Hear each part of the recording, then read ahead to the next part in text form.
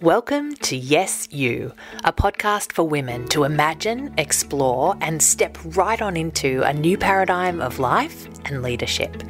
I'm Annie Carter, a conscious business owner, yoga practitioner, and a big believer that this world needs all women to show up just as we are. This world needs you. Yes, you. Are you in? Let's do this.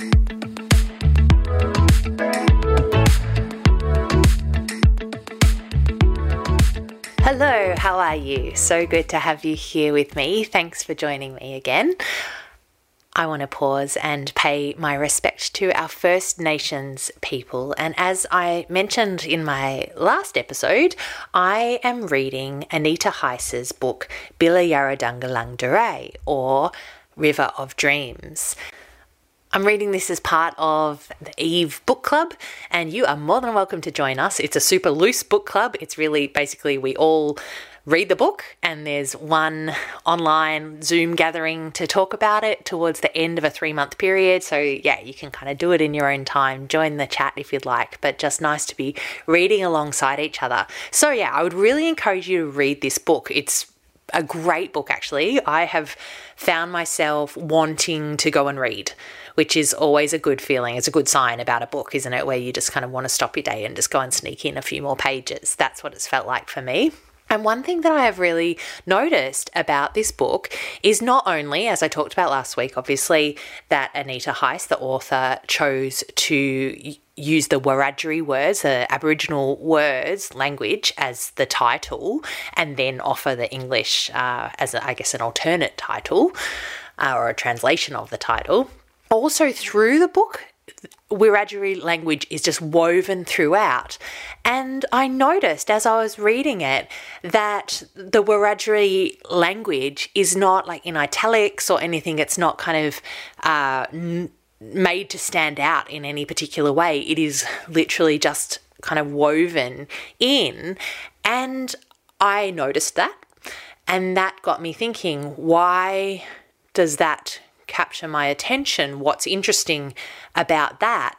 And I think that at least part of it is that it's how used to being centered I am, that me as white and non-Indigenous and English speaking am so used to being at the center of my little world and everything kind of set up around me to accommodate me, that anything that kind of isn't my normal, I'm doing inverted commas, should be highlighted. It should be in italics. It should be kind of indicated to be other rather than treated as normal. And Anita Heiss just doesn't go that way. And so by her just including this language, this Aboriginal language in and amongst all of the English language, it's just saying this is normal. This is standard. And for me, as I come across these words that I don't understand, the invitation is there for me to go and do some research, to go and find out what this word means, and to not just kind of expect that everything gets handed to me in a way that's easy for me, which is kind of what I'm so used to, being centered as white, cisgendered, hetero, middle-class people are kind of used to being in our society. I mean, there is a glossary at the end of the book, and so it's not even that hard to go and find this information. But yeah, I just love how the language is just scattered throughout the book and it normalizes it and it kind of de-centers those of us who are used to being centered. It's like, no, you're not part of this. You don't know this. You're going to have to work a little bit to kind of get this. Basically, it's just really reminded me of how important that is for those of us who are used to being right at the center, to put ourselves in positions where we are not, where we don't know, and where it's not all set up to accommodate and work for us, where maybe our perspective needs a little shift, or we need to learn something new, or to appreciate something that we otherwise didn't get. It's good to be in these spaces. You can do that by reading authors that are different to you, jump on board, like I said, with this book club. Love to have you in it.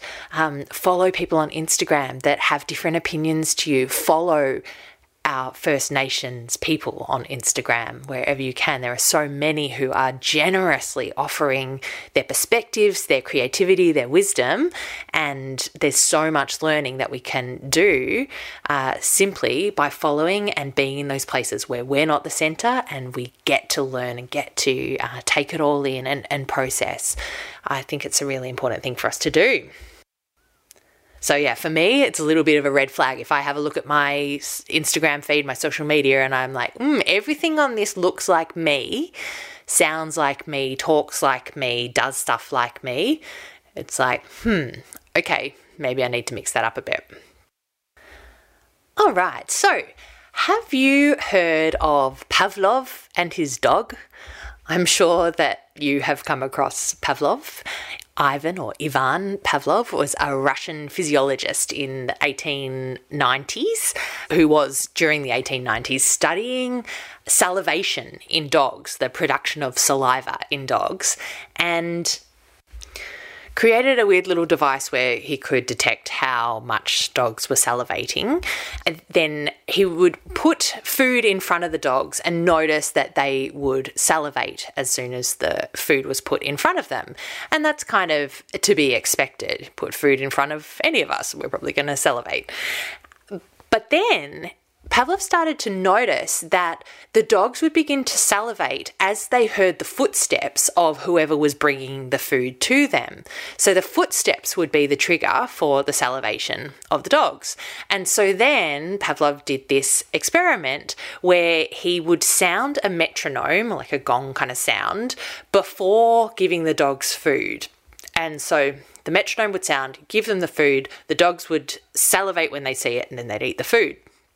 And then after repeating this a number of times, they could just sound the metronome, the gong sound, and the dogs would salivate, even if there was no food. So for a dog to salivate when food is put in front of it is an unconditioned response. Pretty much any dog will do that. Put the food there, it's going to salivate.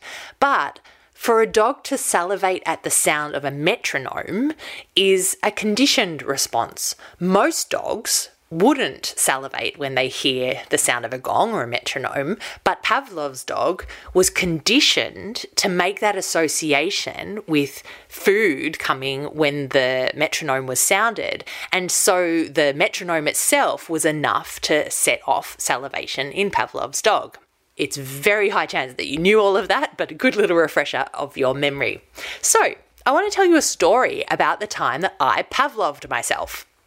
So I was working for a community service organisation, and for a period of the time that I was there, I was on call.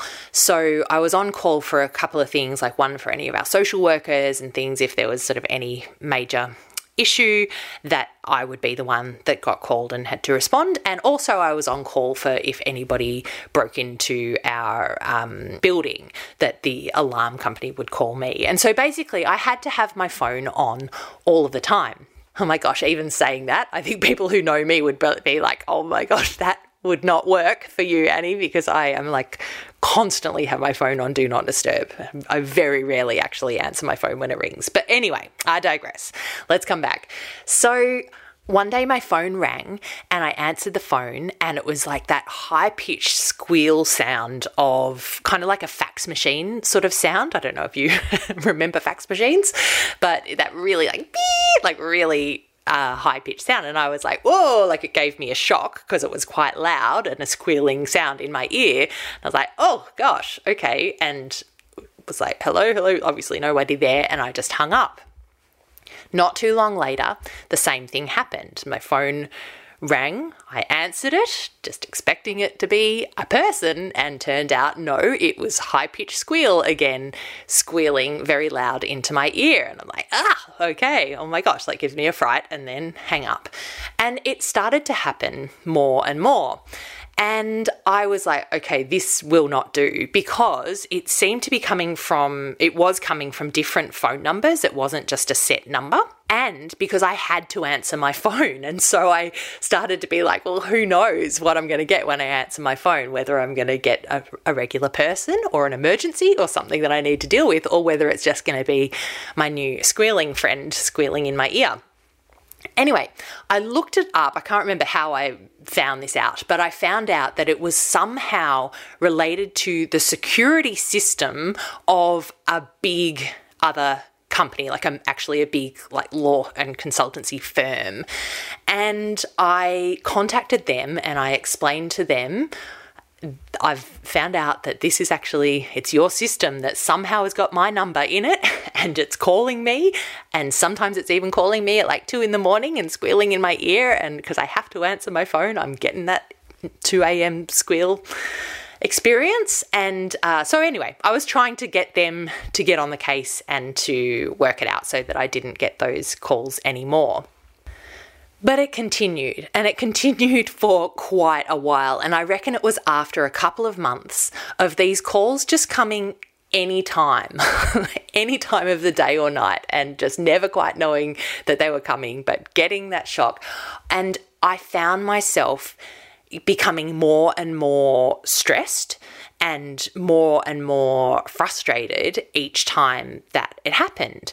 And so what initially was like, oh, that's a loud sound in my ear, and then I'd just hang up and not think too much more of it, actually became this oh my gosh, this is driving me mad. This is really, really frustrating. It's really stressful. It would send my nervous system into a stress state every time. And while my attempts to get the firm to sort it out so that these calls stopped coming through to me were so far futile, I was like, I've got to do something about this. I can't not answer my phone because it's part of the requirement of my role. And so I was like, I need to change my reaction to that sound. So I just thought I'll just start a little experiment of my own, get my own Pavlov on, and see if I can change the way that I react to this sound. So here's what I did. Every time that it happened, that I'd answer the phone and the loud squeal would go in my ear, I would consciously exhale. Like a conscious choice to just drop my shoulders, to relax my jaw, to relax my body. So initially, it was like the loud squeal, and I'd have that very quick response of starting to be frustrated and stressed. But as fast as I could catch myself, I would then just relax. And bit by bit, it got to where I could just pretty much as soon as I heard it, I could relax, I could breathe out, soften, not go into that stress state.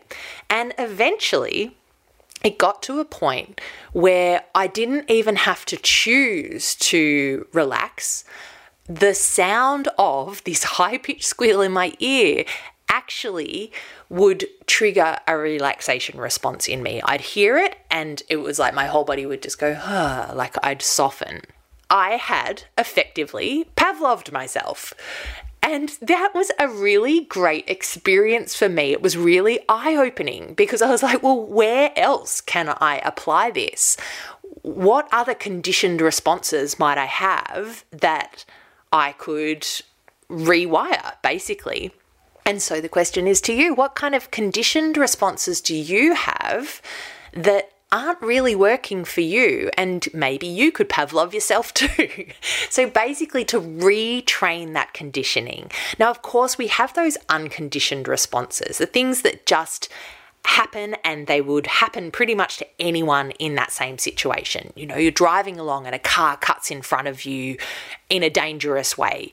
And of course, you get a rush of energy at that point because you fear for your life in that split second. The reptilian part of your brain is like, protect yourself, and so you get a big rush of energy, and that might show up as anger or frustration. You might honk your horn, you might shout, you might swear, you might get scared, whatever it is. So those are like your unconditioned responses. But your conditioned responses are more like things like this. So let's say you're still driving and you get stuck behind a tram or behind a slow car, and you just start to get frustrated, you start to get angry, getting really annoyed.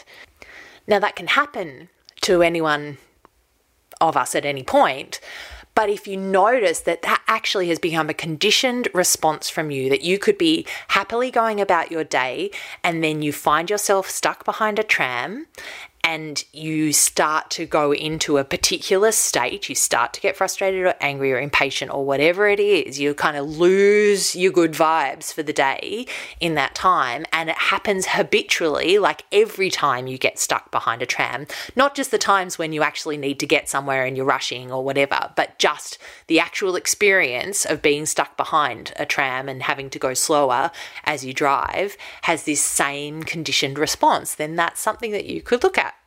Another example might be when you look at yourself in the mirror and immediately you go into negative self-talk. You start to fixate on things that you don't feel so good about in your body or in your face or whatever that might be. Another example would be if your partner or your kid or your friend does or says something to you and gets you riled up. I can imagine for plenty of parents out there, especially in these times of lockdown. In fact, not just imagine, I've had people tell me where it's like, if I hear my kids say, "Mom," one more time, like I'm going to blow my top. That might be something that actually is you starting to have a conditioned response as soon as they do a particular thing, or as soon as you hear a particular tone of voice, or maybe you hear a particular word. It might be that you come in and you find a room in a mess or whatever it is, but you just can see you're having this same habitual response to the same trigger over and over, then that could be a conditioned response. And sometimes you want to change the situation. You want to change the circumstance. Maybe it's about having a talk with the person. Maybe it's about choosing a different route so that you don't get stuck behind the tram on a regular basis. Maybe it's about not looking in the mirror as much if you know that looking in the mirror kind of triggers this response in you. But sometimes it could actually be worthwhile to address your response, not the circumstance. So to Pavlov yourself. I have coined that phrase, I believe. It's not actually a thing, to Pavlov yourself. But go with me. Technically, if you wanted to look this up, it's classical conditioning is the category that this comes under. But what you can do is to notice what is your trigger. What is the thing, the stimulus that elicits this reaction from you that is a reaction that you're not loving and that's not really working for you? It's not serving you in your day or in your life. And what do you want to train yourself to do or feel instead? So for me, the stimulus was the loud beeping sound in my ear, and the reaction that I wanted it to elicit for me was one of relaxation. And so what you do is you pair the trigger, the stimulus, with another stimulus that naturally produces the response that you want. So for me, I wanted the response of relaxing, and I know that when you exhale fully and you soften your shoulders and you just do one of those kind of sighs, like that can coax the body into a relaxed state, or at least moves it in that direction. That will happen naturally. So pretty much anybody, if they do a good sigh, a good exhale, it's going to help to calm their nervous system somewhat. So that's a natural thing. So I wanted to pair that action, the sighing out, with the stimulus of the beeping sound in my ear to get a new reaction rather than the stress, to get the reaction of actually feeling settled and feeling relaxed. So other things that you could do would be to smile at that point and feel the experience of smiling, because actually just by turning the outer edges of your lips up, it can help you to feel different. It can help to lift your mood. So by practicing it, by training yourself, like literally conditioning yourself, you can create a new association with the stimulus. A while back, a number of years ago, I was working as a counsellor for people who were struggling with alcohol and other drugs. And I was working with this beautiful man who struggled with alcoholism. And we would talk about the fact that on his way home from work every day, he would be telling himself, I'm not going to drink, I'm not going to drink, I'm not going to drink. And he'd be feeling really strong and really like, no, don't want to drink, all good. And then there was this roundabout. He'd get to a particular roundabout on his way home, and he would know that to turn left at the roundabout would lead him to the bottle shop, where it was a drive-through one and where the people knew him because he came there pretty much every day, and they would just load him up with, a whole lot of beer, and then his night would at that point just follow the same path. He would just go home and drink and drink and drink. And we would talk about this roundabout. For him, it was like getting to that roundabout was itself the trigger that elicited a particular reaction. He could be thinking about something completely different. He could be feeling amazing. He could be thinking he doesn't want to drink at all. And then literally he would get to that roundabout, and we would joke about it. He would say that it was like his car just didn't know how to go straight through the roundabout. It always just had to do that turn left to go to the bottle shop. And so, of course, we explored various different options, including driving home a different way, not going past the roundabout. He had times where if he was on holidays and he wasn't at work and he didn't need to drive that particular way, that he could go for days or even weeks without drinking. But it was pretty consistently when he'd come back, and if he'd sort of catch himself off guard, or it would catch him off guard, he'd sort of come to the roundabout and then find himself almost then just on autopilot, turning left through the bottle shop, loading up the car, and then the night would just follow the same old routine. And so we started to create some new associations with the roundabout. He had this lovely neighbour that he was getting to know and having a nice little, I think, romance, but anyway, nice little relationship with. She was a really beautiful friend to him, and he really lit up whenever he talked about her. And so we would talk about him getting to that roundabout and consciously at that point thinking about how he was looking forward to seeing his neighbour when he got home. As he thought of her, he would be excited about getting home, and he would, find himself kind of lit up and feeling positive and distracted from the left turn that had been so inevitable for him up to that point. So that's kind of another angle on the whole conditioned response thing.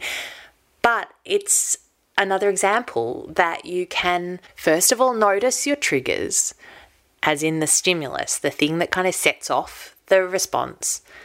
Notice what your response is, and that it's actually conditioned, that it's something that you have learned. It's like a habit that you've created, and it may feel absolutely natural and like there are no alternatives, but is actually something that you have trained yourself to do by doing it over and over, and then choosing to do something different. So choosing to connect that particular trigger, that particular stimulus, with another stimulus that elicits the response that you want.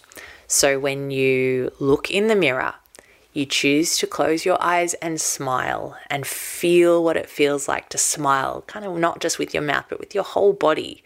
And that just becomes your habit. It won't become your habit quickly. You have to train, you have to condition yourself slowly and consistently, persistently over time. But eventually you might find that there comes a point where just the act of catching sight of yourself in the mirror brings on a feeling of an internal full body smile. Oh gosh, I hope that you get that. That would be wonderful for all of us, wouldn't it? So have a go with this. You might want to just make the decision at this point to open your eyes to those conditioned responses in your life, the ways that you just react repeatedly, the same way, same situation over and over, that don't work for you. Of course, plenty of conditioned responses work fine for us, and you can just leave those untouched if you want. But the ones that are not actually serving you, become aware of them, and maybe you could have a go of Pavloving yourself and see how that goes for you. All right, sending you lots of love. Looking forward to chatting to you soon already. Bye. Thank you for joining me. Head on over to my website, anniecarter.com.au, where you'll find some free resources to support you in your life and leadership. Please make sure that you subscribe so you don't miss an episode, and I would really love your help in spreading the word about Yes You. So if you have friends who you think would enjoy it, please let them know. You could take a minute to write a review saying why you're loving it, and you could screenshot this episode and share it on your social media. Make sure you tag me on Instagram @_Annie Carter. Until next time, let me remind you that you, yes, you are awesome, and I'm so glad you're here. Sending you big love, and I'll chat to you soon.